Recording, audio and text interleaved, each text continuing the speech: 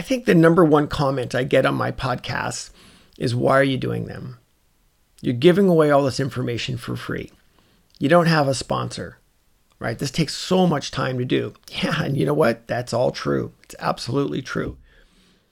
Why I'm doing them is pretty simple. And I'm doing them because there really isn't a clear consensus of what is wrong and right in our sport. And by establishing these podcasts, and if for the people that have worked with me or worked with my methodology, you'll see how clear it is on how this works. And that works with, there really isn't a set of clear objectives that we should be working on, right? Those fundamentals, that order of the sport. So once you understand what the order of the sport is, and what they specifically are and in what order, man, does it make your life easy. Oh, it makes it so easy. So why am I doing this, right? I'm doing this. I want to bring the techniques and habits of the best riders in the world to every rider in the world, on and off the bike. Because when we're building good motorcycle riders, I didn't say racers. When we build good motorcycle riders, we're building better people off the bike. So why am I doing it? That's why I'm doing that. So welcome to podcast 38. 38 comes as a request. We've had a lot of requests, and I've been trying to get some of the requests going. This podcast will be a little bit shorter. You're welcome. And really what it boils down to is, what's up with the whole Rossi leg dangle? Why are riders doing it? We see a lot of riders doing it. Boy, we see a lot in Moto2. And then we see some riders, they don't do it at all, right? They don't. Their legs are always right in. So here's how the riders, the whole leg dangle thing has evolved. And if you go back and you look at riding history and you see how the riders fit on bikes, where we first saw it was a little bit of the Kevin Schwantz, right? Kind of and even if you watch Scott Russell, you'll see Scott Russell do this as well, a little bit of a different form, and I'll talk about that in a second. So where it started was that here we got these 500 Grand Prix bikes. They're very, very small, and guys that have a very long inseam, right? The Schwantz, the Scott Russell, the Rossi. Well, if you've ever tried, on a Grand Prix bike with carbon brakes, if you're braking at near maximum brake pressure and you're trying to do your downshifts and you're trying to reset your foot back onto the foot peg, it's pretty dang hard to get your foot back on the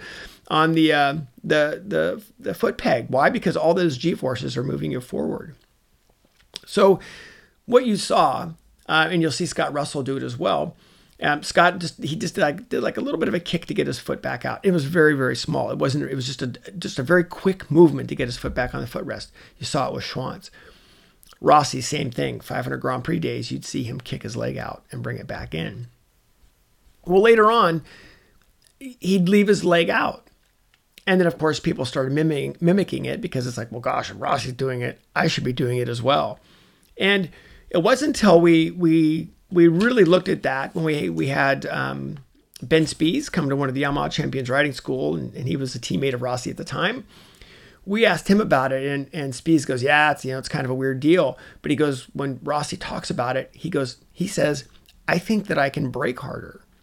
And we thought, well, that's kind of weird. But it wasn't until we decoded that more and more, that's really where the advantage comes, right? So the people that have got all these conspiracy theories of, yes, well, if I kick my leg out, it changes the weight balance of the bike, and it actually rotates the rear of the bike in, and I can raise and lower my foot. Yeah, no, that's not happening. That's not happening. Sorry. No. What it's doing is it's putting more weight onto your hands. So if you go to ride, I'll get into whether you actually need this or not in just a second, because I think that'll be a fun little chat. Is when you go to ride, I don't care if you're on a street bike, a mini bike, it doesn't matter. But if you sit up on the brakes and you start to brake, your palms are in the right spot, you add more brake pressure, yeah, there's quite a bit of weight on your hands. if you remove your leg from the inside, right? But if you're going to go left, you take your left foot off, you'll be shocked at how much more weight goes on your hands. There's a lot of weight sort of on your ass at that point. So by taking your leg off, suddenly you got to actually hold yourself up even more. And what Rossi was saying is that it reminded him of how much more weight he could put on his hands so he could brake harder. So that is the big difference. You watch Moto2, and one of the riders I work with, Jay Ruby, in the CEV Moto2 series, we've worked dramatically on his entry, his straight up and down braking, how much brake pressure. And those bikes actually run a fairly soft front end, so that's why you'll see those bikes rotate around a lot. And so with Jay thought, if my weight gets pushed too far forward, right, then the bike actually wants to come up on its rear wheel rear wheel wants to come off the ground a little too quickly. So what Jay would do is he'd sit up on the brakes and dangle his leg, hold himself more upright, and he can brake harder. And then he was able to actually modulate and work on how the bike rotated in as the bike sort of backed in. And so for Jay, that has been that's been a really fun thing for him to mess with. So what's going on is you take your foot off the foot peg. Suddenly there's more weight on your hands. You're in a better position to support yourself on the brakes. And then you can leave your leg out. So how long does the leg stay out? Well, if you watch, they will start to turn into the corner. You'll see them rotate their upper bodies in a little bit. They're going to countersteer just a little bit if they need to. But the true turning of the bike's not going to happen until their foot's back on the peg. That's all there is to it. Watch them every single time.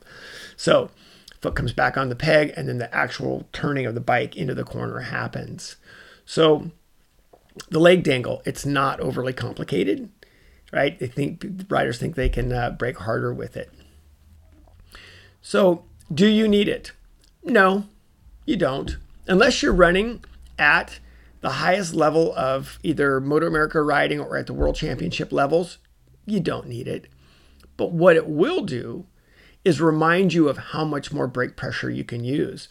So if I'm going to do it, if I start to run a high pace, let's say I've been running a pace that hasn't been super high, and then I want to up my pace, I will remove my leg from maybe one hard braking corner, and I may do it once or twice to remind myself of how much more weight I can put on my hands so I can brake harder. And then once I've established that feeling, I don't necessarily have to move my leg back out. Well, of course, unless there's a photographer there, and then you have to move your leg out, right? That's a joke. So we don't really need it, but if you do try it, you'll be amazed at how much more weight goes on your hands so you can brake harder. And for you riders that are sitting in the middle of the seat, guess what? This isn't going to work. This is part of, you're going to have to be off the side of the seat, being off the left or being off the right, either 100% left or 100% right. In the middle of the seat, it's not going to work because you still will then have to adjust your butt back over. So butt is over either left or right, sit up on the brakes. You can try dangle that leg out there and watch how much weight goes on those hands, but that leg's got to come back in and engage the foot peg so the bike will turn into the corner, truly turn into the corner. So something give you a little bit of history lesson there of how that worked and why, and whether you need it or not. So remember, something to mess with. Of course, you can try it when the photographer's around. Again, another joke. And there you go on the leg dangle.